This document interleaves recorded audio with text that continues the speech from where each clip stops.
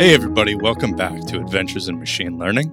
I'm one of your two co-hosts, Ben Wilson, and I'm joined by my other co-host, Michael Burke. Hi everyone. And today we're going to be talking about a hot topic in data science machine learning. We got a guest today, Abid, and he's written a couple of articles, one in particular that we wanted to talk about, that's about this hot topic, which is AutoML. And it's something that a lot of people have been talking about for years now. It has great potential, and his article really goes over a particular implementation and also mentions some other packages that are out there and sort of why they would be used. And we're going to have a discussion today that kind of runs through what are the pros and cons of using them, what are the different flavors that are out there. And then, we'll just have fun talking about this topic that everybody is interested in these days. Hey folks, this is Charles Max Wood from Top End Devs, and lately I've been working on actually building out Top End Devs. If you're interested, you can go to topenddevs.com/podcast, and you can actually hear a little bit more about my story about why I'm doing what I'm doing with Top End Devs, why I changed it from devchat.tv to Top End Devs. But what I really want to get into is that I have decided that I'm going to build the platform that I always wished I had with devchat.tv, and I renamed it to Top End Devs because I want to give you the resources that are going to help you to build the career that you want, right? So whether you want to be an influencer in tech, whether you want to go and just max out your salary and then go live a lifestyle with your family, your friends, or just traveling the world or whatever, I want to give you the resources that are going to help you do that. We're going to have career and leadership resources in there, and we're going to be giving you content on a regular basis to help you level up and max out your career. So go check it out at topenddevs.com. If you sign up before my birthday, that's December 14th. If you sign up before my birthday, you can get 50% off the lifetime of your subscription. Once again, that's topenddevs.com. So before we get started, please introduce yourself. Let everybody know what you did to get on the show and who you are and what you typically do with your days. Hey, my name is Avid, and I basically do everything like from machine learning, data science, data analytics, and my background is quite diverse. Like I started with telecom engineering, then management, then data science, now purely into NLP side of things. And even then I'm more into ASR, like automatic speech recognition. So I since the start of this year, I started contributing in a lot of publications, ML, machine learning, data science. And I think this is my full-time job now because I'm getting paid for writing, and there are perks too. And I like writing. I like researching new things because if you're from Kaggle background, people use very cutting-edge things. They are very creative about approaching stuff. If you see when the competition ends, you can see how people are using sometimes they don't even use machine learning to win machine learning competition. And that just makes me amazed, like how diverse that community is. And that's where I come from. Like more of my thinking are from Kaggle, participating in Kaggle competition, learning from others, checking out what's new, what's trending. Recently, there was a new AI, something like DALL-E 2, and I'm also participating in Hugging Face competition of generative AI. So that's about it. Like I really like competition side of machine learning and writing about it. Amazing. And quick question. So you mentioned that the blog post that you did was on AutoML. Could one of you two just quickly define AutoML for those listeners that might not know what it is? Our definitions might differ a little bit, but go ahead. You first. So I think AutoML is just like a pipeline sequence of things that are performing from data pre-processing, augmenting data, feature engineering, then training a model, selecting a model, hyperparameter optimization, coming up with a model. That's a pure definition. It can vary because a lot of companies or a lot of packages add inference, web-based inference or API inference. Sometimes they add extra thing like optimizing. Even if you're using deep learning, they're also optimizing your layers, how many layers and how many parameters are used in that neural network. Yeah, for my definition, I'd classify it in two different levels. And within those levels, you have different levels of complexity of implementation. But the two big groups would be black box, white box. Black box AutoML is pretty much what you said, where it can do one or many or all of the things that you said, and even some other things as well, like incorporating EDA and validation into a feature set, doing feature selection based on an iterative process, which that can get really expensive and really time consuming. But when you're talking about black box, you have no visibility into what is going on there. It's self-optimizing. And what you get on the output is generally a report, could be statistical validation of cross-validation of saying, hey, on a holdout data set, here's how this black box performed. And here's some explainability. In the paper that you were talking about, you were mentioning AutoXGB, and XGBoost could give you feature importances, which your mileage may vary on how valuable those are and how much that correlation people mistakenly understand as causation. But you can get some sort of report out of it, but you can't really manipulate a black box model.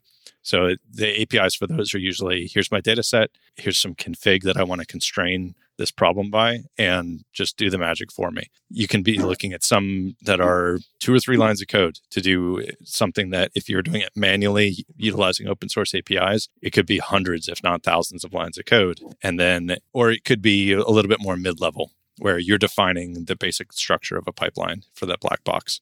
But at the end of the day, you're not really able to access the code. White box, on the other hand, is exposing code. And before we started recording, you were talking about code gen, something that you're saying, hey, Salesforce is this new cool thing.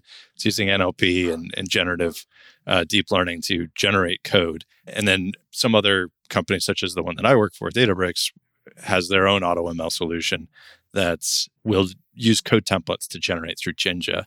And it'll figure out what the optimal setup is, but then it'll write the code for you, which then you can go and manipulate yourself or add to it or remove certain steps because you understand the problem space. So that's kind of how I would separate the two fields of AutoML. And where does the pipeline start? You mentioned that there's feature selection involved potentially, so it probably doesn't serve the model. It probably doesn't build the ETL pipeline. But where do most ML or AutoML packages start and stop, would you say? Data processing, simple data processing, finding out missing values, sometimes even like augmenting data. If the data set is deployed, try to find out optimal way to categorize, convert it into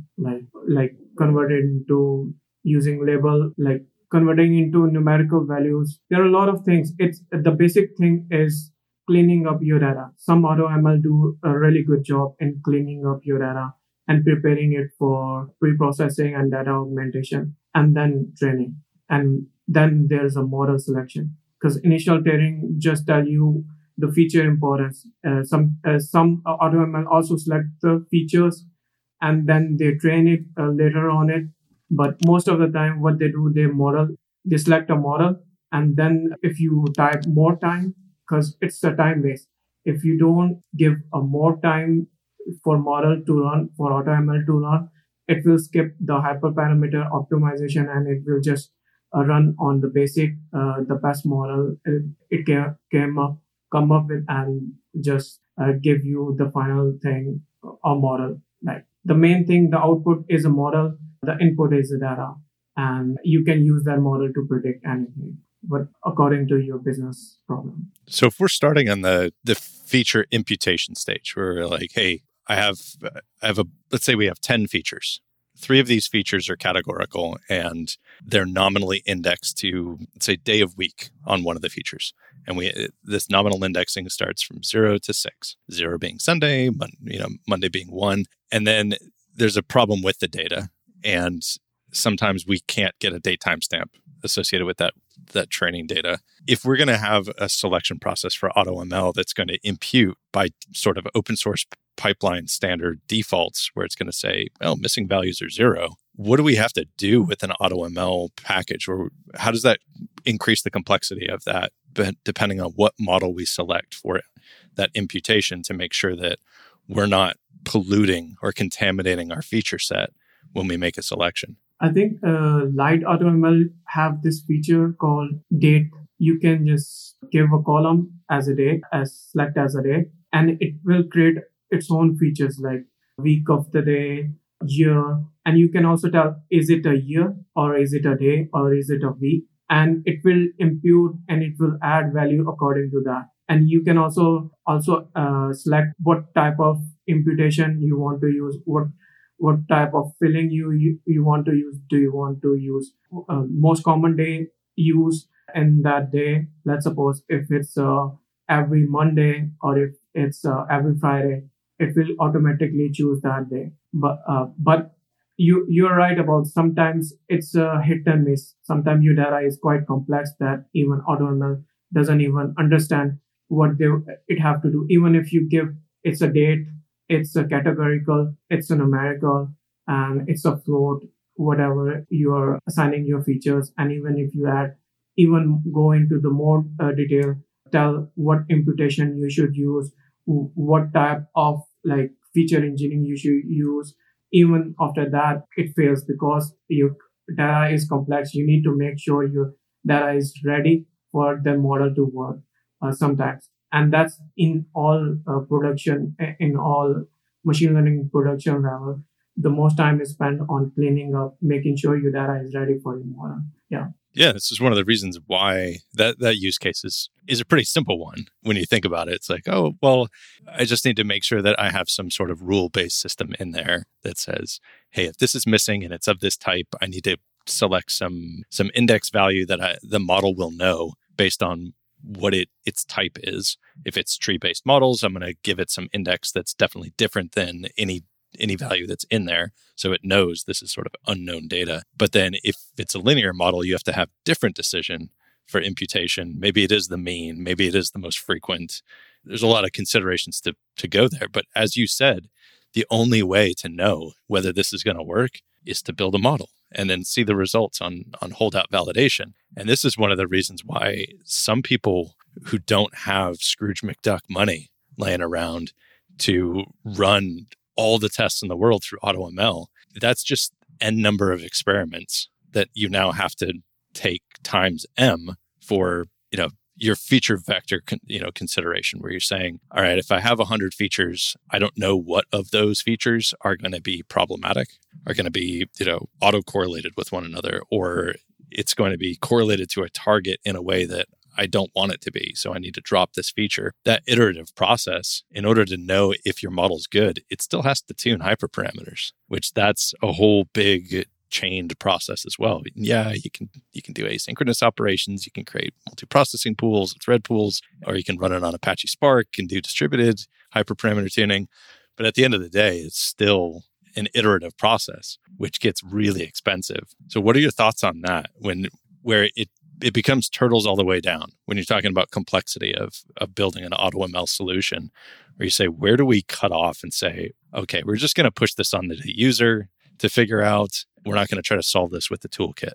I think you're right about there are some pros and there are some cons about AutoML in general, like expensive compute, because if you want best result, you have to run it for hours. It won't produce best result if you're running for 20 minutes, and it will skip all those tests and it will give you very vanilla model, and it will have very low metric accuracy for the simplicity. So I think you are right. We can use third-party tools or other tools integrated with AutoML, but most AutoML doesn't use these kind of tools. And you can adjust use multi-threading, even use GPU. Even Optuna have some kind of thing. You can use it for GPU. You can reduce your compute time, but eventually you are using compute. It is expensive in terms of if you are training it on cloud based, it is expensive. And it is time consuming too. Sometimes you're running an experiment and you really don't know what the result will be in the end. It's going to ensemble multiple models, what the final result will be. You just have to wait certain amount of time to get the result. And if the result is not according to your baseline, you just wasted another 8 hours training something that is not even desirable for companies. And there are drawbacks and a lot of thought put in. And that's why there's a pushback from like expert level, like for the company, like for multi-dollar companies who doesn't want to use it. There is a reason, because it's just not like effective method to approach any machine learning problem. So that's what I agree. But there are a lot of like 80% of people who doesn't want to go into the detail. They prefer the AutoML. So there are pros and cons about it. And this is one of the con. And there are a lot of con in AutoML, not just this one. I don't know. I could tell you from my perspective of being a practitioner for years, I was using AutoML when I'd work on projects. Some of the open source stuff that's out there have tried out proprietary things because of that fast response time, where I'm like, hey, I need to prove this idea out. I don't even know which library to use. Do I want to write, 16 different implementations of proof of concept for model implementation and then wrap that in HyperOpt or Optuna so that I can tell, like, hey, am I even in the right ballpark? I'm not going to run a proof of concept for 12 hours of hyperparameter tuning, but I'm going to run it for a half an hour. And I'm going to say, can I even get solid hyperparameter results? I'm going to look at the history of the hyperparameter tuning. I'm going to extract from Optuna or HyperOpt. What was the training history? Because that's going to tell me, how stable is this model? Does it respond well to small adjustments in hyperparameters? Because if it doesn't, then it's an unstable model and it's probably going to blow up in production. But if it's pretty robust and you can move things around 5-10% on parameter tuning, and you can do different cross-validation selections from subsets of that training data, I know it's relatively robust and it's probably a safer bet for production. But once I have those answers and that data, and hopefully, the white box stuff is much more appealing to me because it generates code for me. And then I can look and see what decisions were made. Even black box stuff, you can still look at the reports. And usually there's some sort of text report readout and standard out that says, hey, we detected that these 7 fields should be dropped from the feature engineering because they're autocorrelated with one another. And it's causing it. There's going to be some issue with these in a production model. And that's super useful. It's better than having to do correlation analysis manually. So I think it's great. But then I take that and then start working on code from scratch, properly constructed and architected code that's testable, custom, manipulations that are going to be done in the feature engineering stage to make sure that I can send sample data to that method or to that function, and I can validate that it's doing what I expect it to do. But when you say that the 80% of people, I would group myself into that. I'm not some like data science purist of that 20%. It's like, I will never touch these tools. I think that's ridiculous when people behave like that. But within that 80%, you lumped in, I think, 2 big groups of people. One is serious practitioners who are having to maintain stuff in production. And then there's also the people that are trying to learn. Do you have any thoughts on how good it is for somebody to use that as a stepping stone to get exposure to this world of data science and machine learning? I don't think people should learn AutoML. Just be clear. It's just like you're teaching a student nothing. You're not even teaching a basic. What AutoML is 3 lines of code. You're just teaching them to write a 3 line of code and then see the magic. There's no magic. I'm just being honest about machine learning. Machine learning is not magic. It's just an algorithm. It's a math. Just go back to the basic, learn what's really going on. Yeah, there is hype around it. And sometimes it's just a noise. And a lot of people get distracted. Oh, this is very easy. And they even post on LinkedIn, Twitter, I made this. I made facial recognition. I made text. I can talk to a bot. My bot is so good. I'm training my bot. And I just wonder what they're learning. They're learning nothing. They're just copy pasting and using these tools to get, even in competition, you will see like top 20 people who have used AutoML to get like in top 20. They have learned nothing. They have learned one thing, how to manipulate something. And in the production, in the real world, this is going to backfire, and the employer wants value. They don't want how you come up with the solution. They want value. Yep. Will it work? Does it solve the business problem? Why what if I increase the throughput? Will it crash? Is it compatible with the other integration that we are going to use? Is it compatible with the APIs? Is it Kubernetes? Blah, blah. There's so many lines of things that they will ask, and the person will say, I just use light AutoML. And that's it. And that's it. That's the end of it. So if you're learning, if someone out there who is learning machine learning, who is learning these, who is like navigating these rules, try to start with very basic. Learn how linear regression is made. Even if you want to use NumPy to create your own linear, that will open your mind to a new world. Then you can, these shortcuts are for the profession. I'll just say these AutoML should be part of profession who doesn't have time. And let's say, your manager say, I need to submit a report to the stakeholders. You have to ask, please give me something. Use AutoML. Give them something. Don't use it to like teach. Don't use it in the final product that you are going to use. Don't use it anywhere else. If there's a time constraint and if you don't have time to code lines, use the AutoML and use the solution to give an idea, to give initial idea to get funding. If you're a startup, you can use it to get initial idea what you are going to do, what you are going to add. So that's the middle part. It's not a beginner. It's just the middle part connecting two worlds. So yeah, that's my take. Hi, this is Charles Max Wood from Top End Devs, and lately I've been coaching some people on starting some podcasts and in some cases just taking their career to the next level. Whether you're beginner going to intermediate going to advanced, whether you're trying to get noticed in the community or go freelance, I've been helping these folks figure out how to get in front of people, how to build relationships, and how to build their careers and max out and just go to the next level. So if you're interested in talking to me and having me help you go to the next level, go to topenddevs.com/coaching. I will give you a 1-hour free session where we can figure out what you're trying to do, where you're trying to go, and figure out what the next steps are. And then from there, we can figure out how to get you to the place you want to go. So once again, that's topenddevs.com/coaching.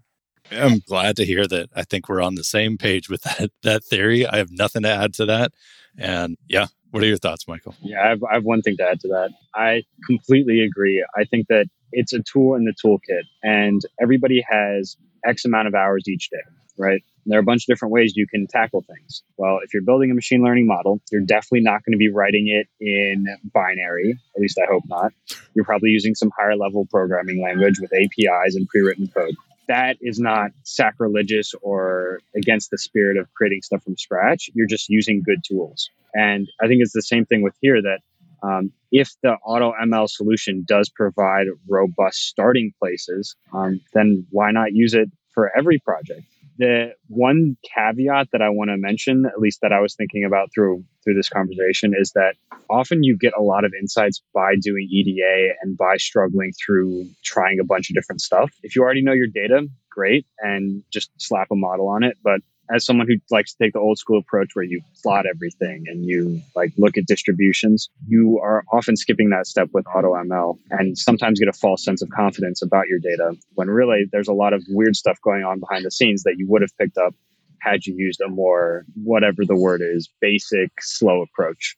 So just one thought there. Classic. Yes. That's traditional. Yes. And that's something that is separated by another categorization of AutoML from my exposure, which is open source versus proprietary. And open source toolkits, speaking from a company who does an awful lot of open source work, we try to provide functionality that's going to have parity with what we offer as a paid service. But that doesn't mean we're going to offer all of the ease of use to open source. It's going to be more, here's the APIs. They're the same in our product as they are in this open source package.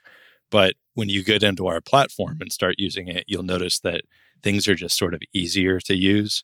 There's a little bit more fluidity with it. Maybe the performance is thousands of % better. And you see the same thing with AutoML. And I think from an outsider looking in to a company that does that, I think some people who are huge fans of just pure open source everything, they get kind of upset about that. And I've talked to a couple of people that have had that viewpoint, like, well, why wouldn't you submit this huge feature, this performance feature into open source? I'm like, well, then we wouldn't be a company because nobody would pay us for that. So you see the same thing with companies that are centered around AutoML as well. Not all of them offer open source implementations, but some of them do. And the experience is very different between their paid service and the open source one. Like H2O is a great example. Their tool is pretty cool. I'm a fan of it.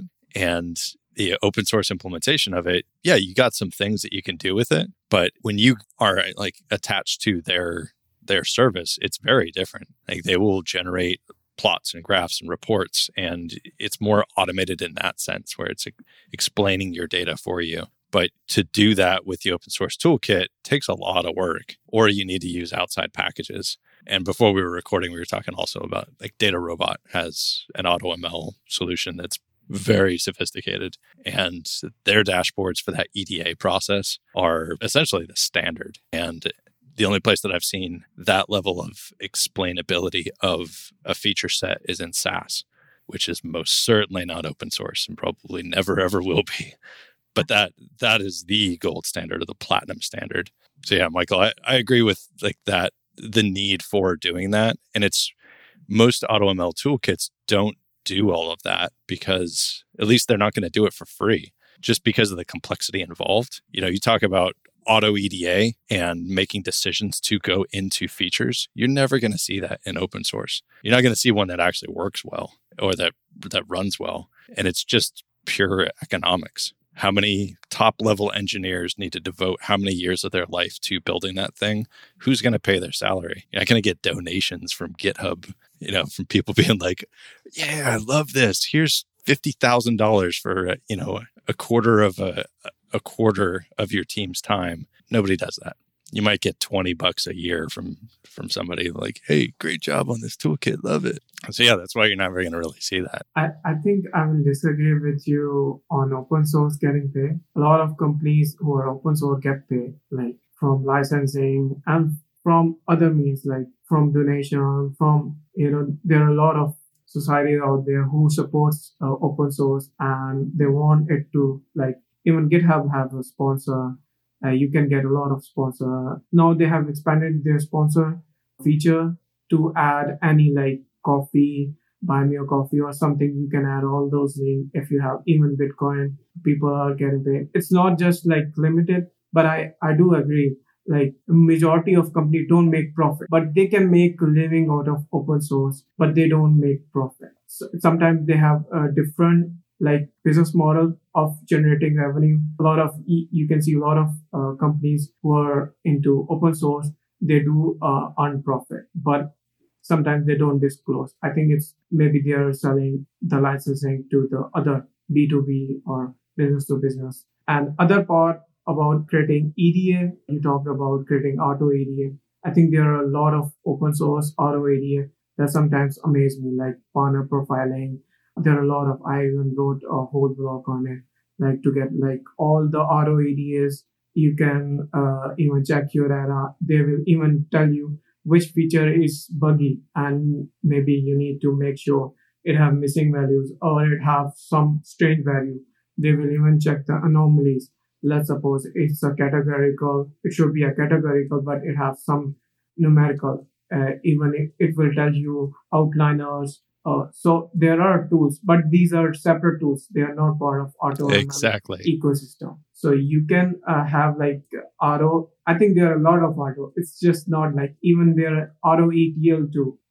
There are auto pipelining, auto automation tools that makes it easy. Auto just mean making things easy. You are repeating some task again and again, even in machine learning, even in deploying your model. Those tasks are quite like frustrating for developer or for machine learning engineer. So these tools just automate these tasks so that the engineer doesn't have to redo it again. Most of the companies, they don't even show that they are using AutoML, but they have created their own AutoML for their own use, for their own pipelines, for data pipelines, machine learning pipelines. they are using some sort of their own version of AutoML, but it's very restrictive to their own use case instead of like general use case. So I think AutoML for future can be very use case based. It should not be a general based. Let's suppose if a company wants to automate, wants to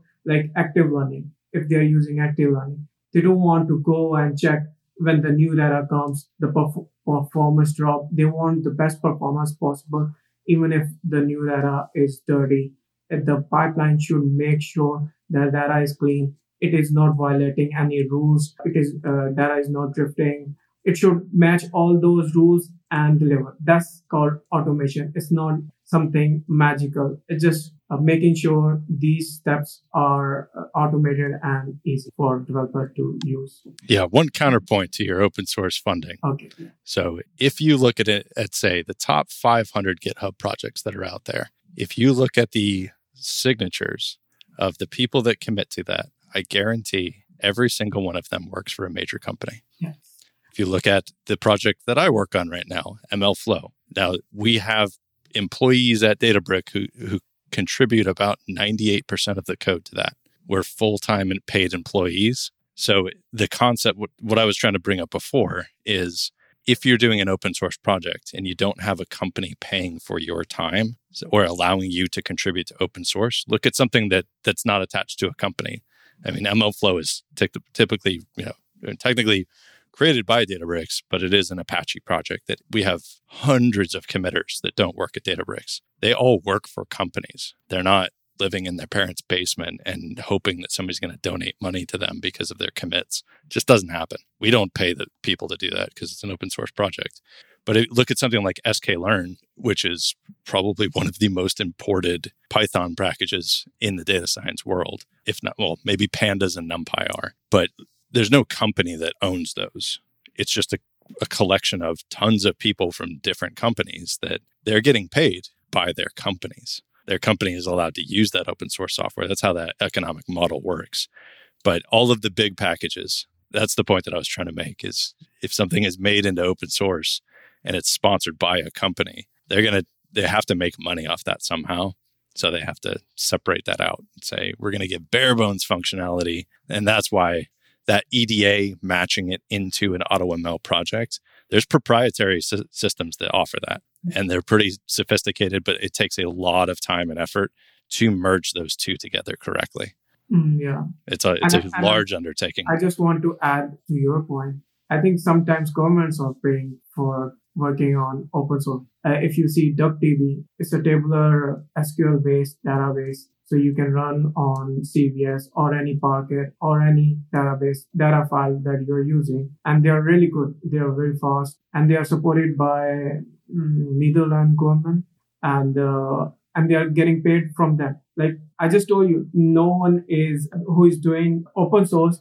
They are not like dying of hunger. They're not unemployed. They are getting some revenue from somewhere, not just from companies or not supported by some companies even support like people. We are paying you, go work on open source project, go contribute. Some even say like there's a TensorFlow, maybe add this feature. We need that feature. Just contribute. Even I work with like a lot of Hugging Face team, and when they have some new feature and they really like the library, they just contribute and they just create a pull request. And they just keep pinging that maintainer, please accept this. We need to push this into our new development. Because it's a hierarchy. They are dependent on these things. TensorFlow or PyTorch, Scikit-learn. Mm-hmm. These companies are dependent on these packages. So they are also making sure that they keep getting updated. So they keep getting improved with the time. So this is how these developments are working, and people are getting paid to contribute. Like if I can tell you the name of Omar, he works in a Hugging Face. He just pushed a request to improve the new version of what is called Streamlit, so that it supports their own ecosystem of spaces. So he have done all the work. He even pushed create a pull request, and he even contacted one of the maintainer, please accept this so that it doesn't break on their end. So it's just dependency. These companies, companies who are making profit, they need these open source projects. So that's how these open source projects are getting revenue or getting some kind of hype or some kind of support. Even I have seen a lot of people getting hired who have worked on open source. They get hired like this if they have like pushed really good creative, really good pull request, and they like that feature, and it's quite new and a very interactive feature that can improve their performance by a lot. They even hire, okay, come, we are hiring you. Like it's not the dead end that you started with, but it's a really promising thing for anyone who is contributing, and they are earning somewhere. Even if they are not earning, they are having they are building their brand. That person is getting recognized. If that repository got like 2K or 3K, someone will look at the recent contributor and see, oh, he contributed this. He will click on the profile. I do that. I don't know about other people, but I do that. Oh, this feature is quite new. It is very, how did he come up with? I'll even sometimes contact him. How did you resolve this ASR problem? How did you integrate language model into the ASR model, or how you're improving your model by just speech processing? So people are there and they will help. And if I like his work, why not hire him? Because he knows better than me. Mm-hmm. Yeah, I mean, that's why a lot of companies sponsor open source contributors from external. You don't have to open up your repo, even though it's open source, to accept external contributors. That's why we do it. To build a community, build notoriety around the functionality of that toolkit or these projects that we do. But we've hired people who were contributors to MLflow, to Databricks. Like one of the best engineers on the open source MLflow team is somebody who was just a prolific contributor, and he's now a team member. And the guy is amazing. He was on the show a little while ago, Michael, Haru. Yep. Yeah, he's a brilliant developer. And yeah, I agree that that's one way to do that. The only point I was making is if you're getting paid to contribute to open source, you're an employee of somebody's or you're a contractor. So you need to get money from somewhere. And there's no guarantee that that if you're like, okay, I'm quitting my job, I'm going to create this open source project, that's all I'm going to work on full time. Because if you're supporting something that has a lot of people using it, there's a lot of bug fixes, a lot of feature improvements. Look at an issues board of anything where you have the level of what, MLflow, we were just checking the numbers yesterday before the next release. It's millions of downloads a week.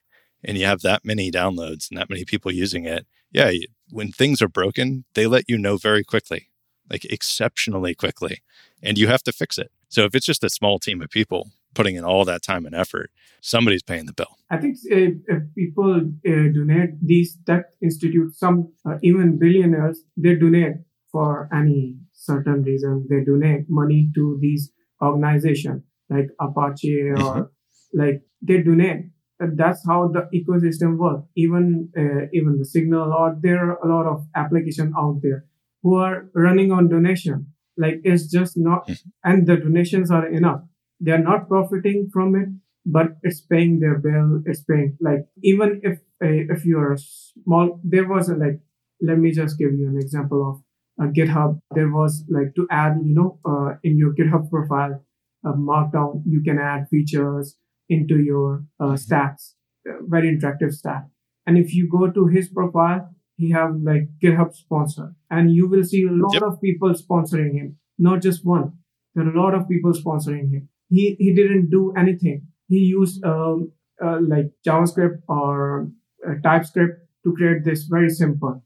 It's not complex, but it's very, people are using it, and a lot of people are using this tool, and a lot of people are supporting it. It's not that dead end.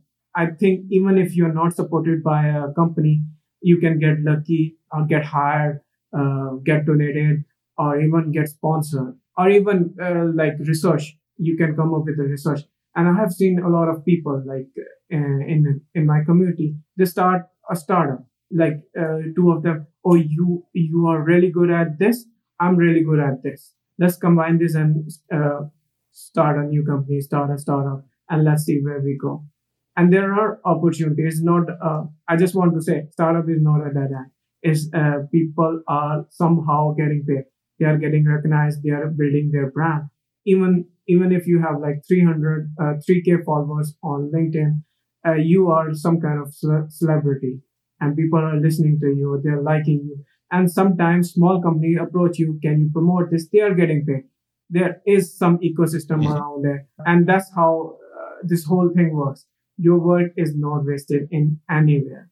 Hey, folks, if you love this podcast and would like to support the show, or if you wish you could listen without the sponsorship messages, then you're in luck.